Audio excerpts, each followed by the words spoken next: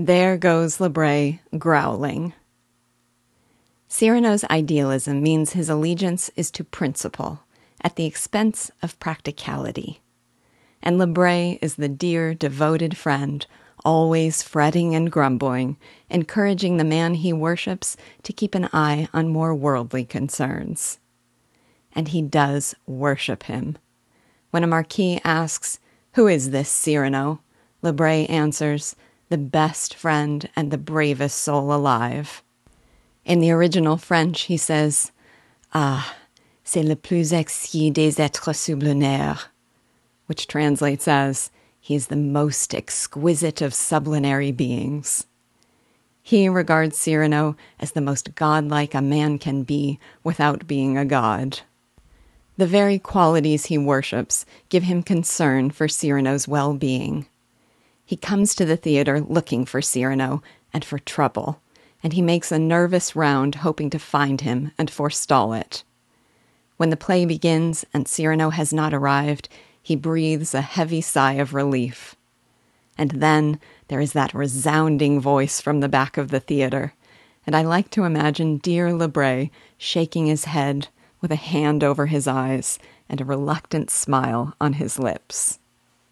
He upbraids Cyrano for throwing away his paternal pension, making enemies of men with power, and risking his life to save a drunken fool.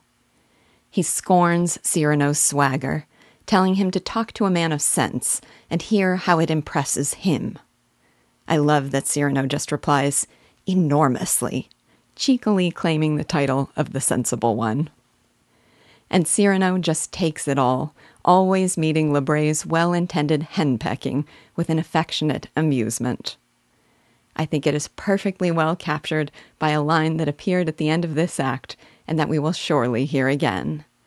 There goes Bret growling. Aside from playing the role of protective, practical friend, Bret is attentive to the man behind the bravado, to Cyrano's private thoughts and personal struggles. It is he who prompts Cyrano's confession about why he does not dine, about why he hates Montfleury, about whom he loves and why he fears to tell her so. Bret loves Cyrano, and he wants him to, and believes he can, succeed in life and love. But to do so would necessitate compromise. And, to use that line once again for my own purposes, that Monsieur de Bergerac will never do. Their two worldviews are perfectly juxtaposed by their reactions to Cyrano giving up his bag of gold to close an abomination to the theater. Like the famous actress who spent every last penny on the production of a play, saying, "I'd rather play Ibsen than eat," Cyrano would rather close this play than eat. Bret's response, "What a fool," and Cyrano's to him, "But what a gesture." I love Bret. He may not have the stature of Cyrano, but he is the essence of devoted friendship. We can sympathize with his perspective. Let others admire your intransigent principles. I love you, and I want you to live.